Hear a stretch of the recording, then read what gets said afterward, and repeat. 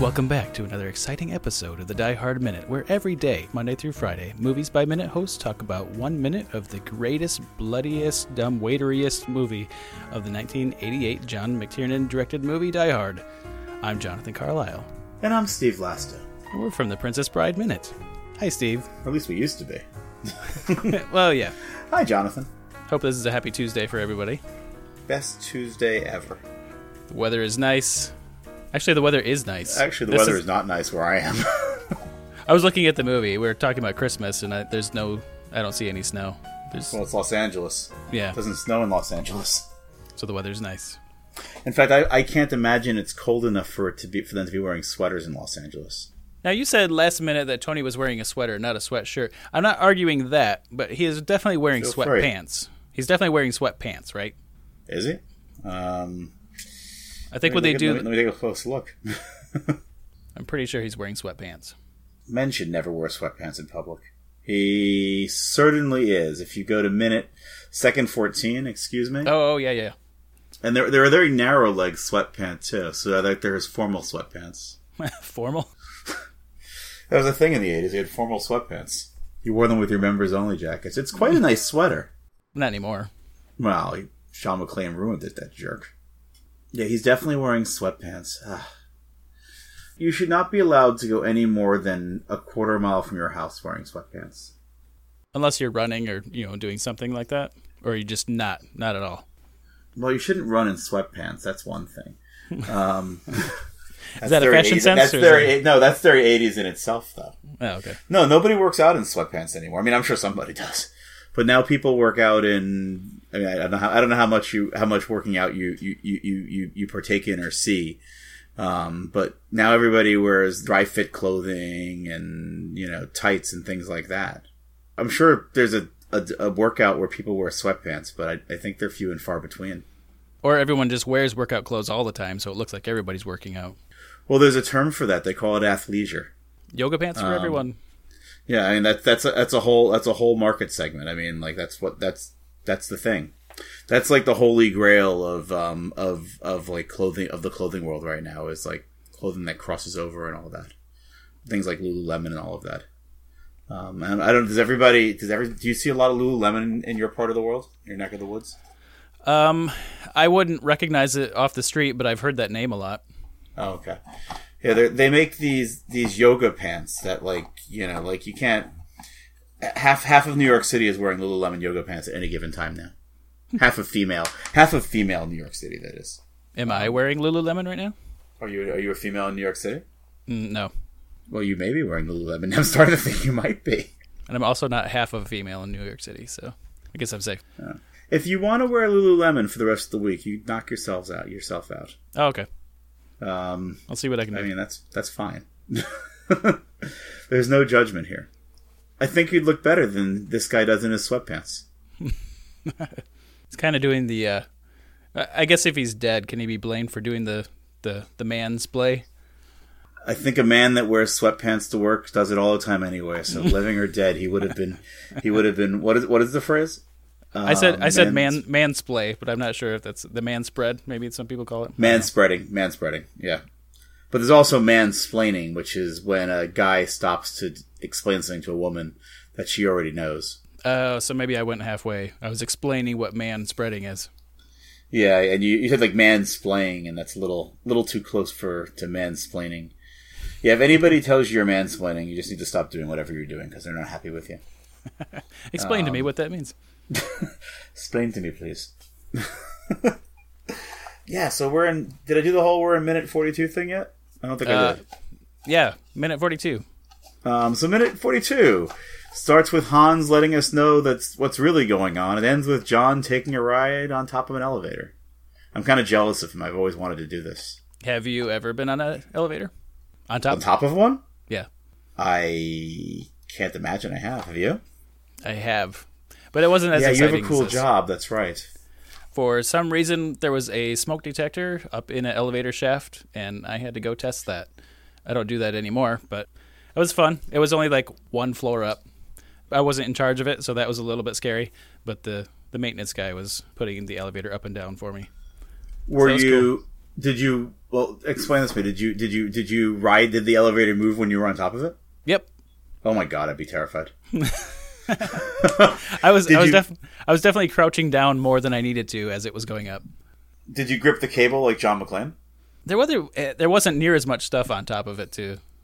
Like I said, the elevator itself only went like I think 3 floors total, and I was only going from the 3rd floor up to like kind of the elevator just had to go like halfway up to the next thing that wasn't really there to get to the top. Gotcha. Well, I'm a little jealous of you, but it doesn't seem like the most exciting elevator, unfortunately. No, this would be something else to be on top of. That would be quite the ride. I don't know that I'd want to do it actually. Once I got there, if it was as open as it looks, I'd probably be hanging on for dear life. I think I would be terrified of that. I think I would like to do it, but I would also like to go into space, and I don't think I would do that. I'm with you on that one. Yeah, that's a tough one. That's sort of a tough one. If somebody offers you the opportunity to go into space, would you not take it? I would certainly think about it, but man, that's I don't know, just that isolation, just that like that your imagination gets going, just that potential of just it's kind of claustrophobic, I guess. You're in whatever you're in, that's it. If you get outside of that, or what's outside comes in, or whatever, then that's it. It sounds like you watched Alien recently. I would be more scared of like the motion sickness going up, and for that matter, than floating. That's what would scare me. I think the motion, like getting sick. I kind of was a very impressionable age too when the Challenger went up. So sure, I guess that would be on my mind more than anything. Yeah, I was in high school. I was in junior high school.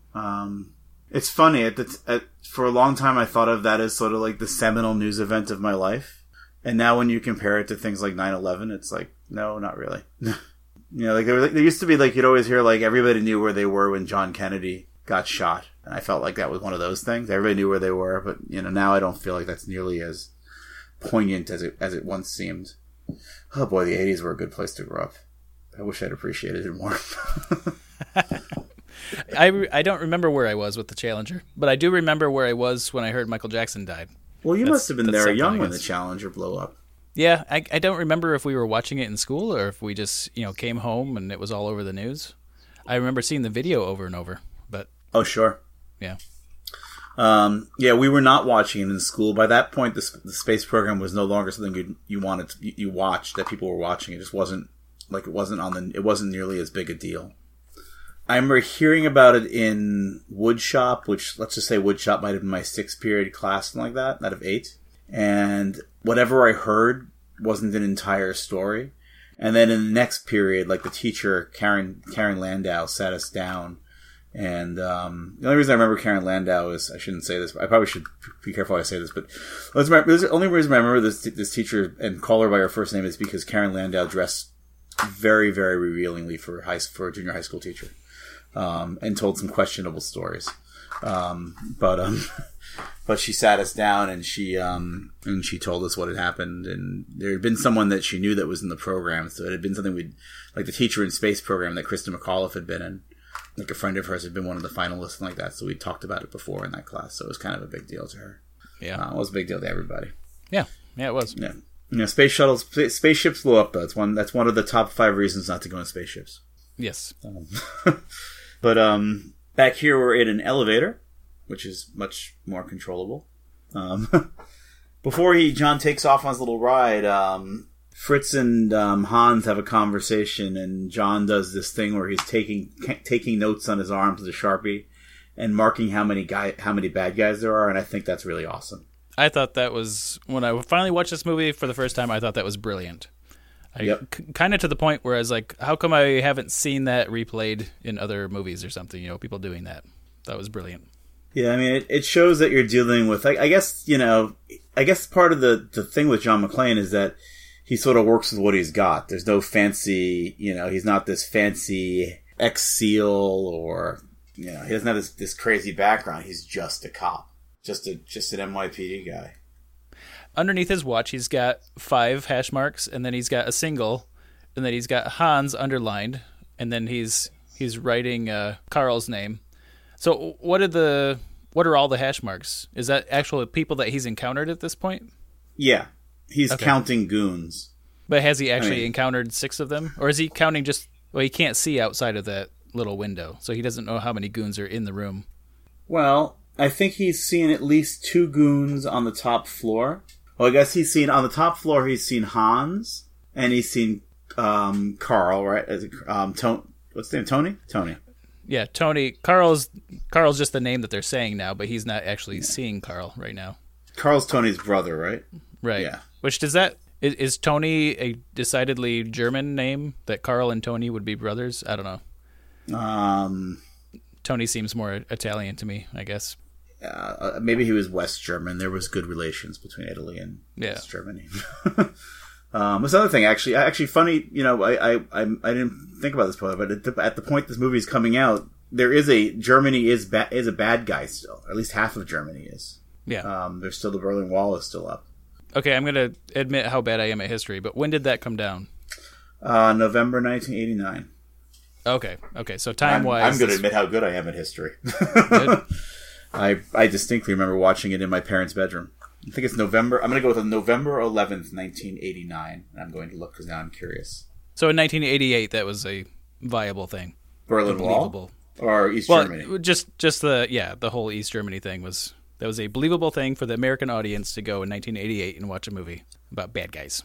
Oh yeah, I mean, that's a tricky one for me because as a Jewish American, there's even more predisposition to sort of think of Germans as bad guys. You know, I'm not trying to say that I walk around thinking all Germans are bad guys. Now I don't, but there's some history there. But yeah. So the Berlin Wall came down in November of 1989. Do you know when this movie came out exactly? Was it May 88? July 12th, 1988. Yeah. So to put that, so that's about a year and a half before the Berlin Wall falls, and that happened really sudden. It sort of happened really suddenly. It was really amazing. But yeah, I mean, Germans were bad guys by comparison's sake. What's the proper term? Islamic people were barely on the radar at this point. They were just sort of, well, that's not true, but they were barely on my radar. We'd have just had Libya. The Libyan War would have just happened a couple years back in 87, I think. 86. Yeah, I think that's my first, Back to the Future when Doc Brown stole all that stuff from the Libyans. Yeah.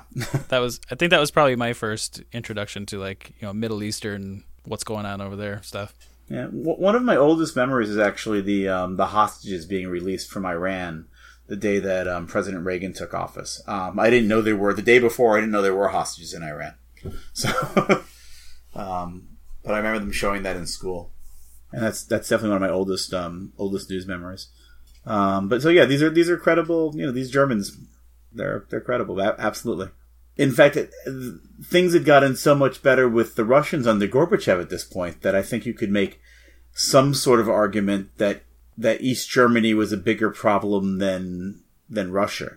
Not really, because they didn't have. I think Russia controlled whatever nuclear arsenal they had. But in terms of a border war erupting, that was certainly a possibility. There were still Germans being shot trying to cross the border to West Germany. I'm sorry, because I had looked up the release date for the movie, I was looking through the synopsis of the movie, and it says that John McClane was visiting his estranged wife and 2 daughters. Yeah. I think someone messed up there. Doesn't it John Jr. and Lucy? Isn't that a boy and a girl? There's definitely a Lucy. Where were you reading the synopsis? At IMDb? It just showed up on Google, so I'm guessing it's the IMDb. Yeah, actually, it says also, according to Wikipedia, he's got a Lucy and a John, Jack McClane. I would assume it's something of a co-star in later movies. No? Lucy, because she's Mary Elizabeth Winstead plays Lucy. The only thing that I remember from the other movies that I've seen. And who is Mary Elizabeth Winstead exactly? She plays... Well, actually, my first time seeing her was in Sky High. It's a Disney movie about superhero high school. Oh, sure. She was also in 10 Cloverfield Lane, which I thought was excellent, and she was in Scott Pilgrim. Oh, I liked Scott Pilgrim. Was that 10 Cloverfield Lane was the second Cloverfield movie? Oh, and she was the one in Death Proof. Yeah, she's fantastic. Another Quentin Tarantino reference this week. She was in Quentin Tarantino's Death Proof movie. And she's beautiful. What a neat career she's had. Mm-hmm. Yeah. She was also, I think she was in Abraham Lincoln Vampire Hunter or something like that, which I don't think people talk about much anymore. Our former guest of the show, Jerry O'Brien, wrote a book that is very similar to that. In name, I'm trying to remember what it was. I'll tell you in a second. I'll tell you tomorrow when we talk about my upcoming project. So I was excited for some reason about this minute with the elevators, and so I just started looking up random stuff about elevators. Besides the fact that I'd ridden on top of one, but so the building that they're actually in is the Fox Plaza in Century City, California. And I found some info somewhere that said that this building has 15 gearless elevators and 1 hydraulic elevator. The hydraulic is a slower moving one, I'm guessing more for like your loading dock type elevator. And the 15 gearless ones are the faster versions. The geared elevators are a little bit slower, but they take less power, it looks like. But, when you're moving people, you want it to be fast, especially people with money. So you give them the faster ones. The fast ones are about 1,500 feet per minute, and the hydraulic elevator is 200 feet per minute, so that's quite a bit slower. I imagine the hydraulic one can also carry quite a bit more. I would imagine so. Yeah. I didn't get the load limit, but that's all depends on how they're built anyway. Oh. I did not know you were nearly this expert in elevators. It's impressive. I'm not really. I've been around them a lot, doing fire alarm stuff. We've worked with like Otis Elevator quite a bit, but not to the point where I actually know what they do. I just know that we have to do what they tell us to do, or else they won't pass the elevator and nobody likes it. Where were we in this adventure? Let's see. So he's keeping track of names and numbers. He's Carl and Tony are brothers. So the elevators that we see, Carl is coming down the elevator because Hans told Fritz to tell him to come down. And John is riding the elevator up that has Tony in it. So I'm not saying that doesn't make sense, but I'm just curious what... So again, Carl is coming down at the same time. The reason he's coming down is so they can tell him about Tony, but they're sending Tony's body up to get it out of there, I guess. Is there nobody else in the elevator? I guess not. Maybe Fritz is in the elevator? Maybe. Maybe they're setting the elevator up so that he can see the body. Maybe he's not coming down. Yeah, but the other elevator. Yeah, they're both moving. They kind of set it up as kind of a dumbwaiter situation, which is why I mentioned that in the intro, but it really shouldn't be. It's not how this elevator is working. There's just 2 different elevators crisscrossing. Well, correct me if I'm wrong, but a lot of modern elevators are computer controlled. Yes, that's true. Maybe that elevator went up automatically when the other one came down in order to keep them spread out through the building the way they're supposed to be. Maybe. Just a guess. I have no idea. I do not have a anything that's going to win a no prize here. Sorry. I like that there's a second in this minute where John stares up at the elevator or the beams on top of him, and it says there's 19143 is scrawled there. I don't know why that is, but I googled 19143, and 19143 I believe is a Philadelphia zip code. And I'm pretty sure that Bruce Willis is from Philadelphia. No, actually, Bruce Willis is apparently from Idar Oberstein, Germany. So that's not right. So the one guy, if he's the one guy from Germany in this movie, probably.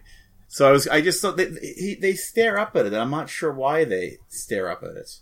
There is, I just did a quick Google search for 19143 elevator, and there is a Philadelphia elevator company. So I wonder if that has anything to do with it.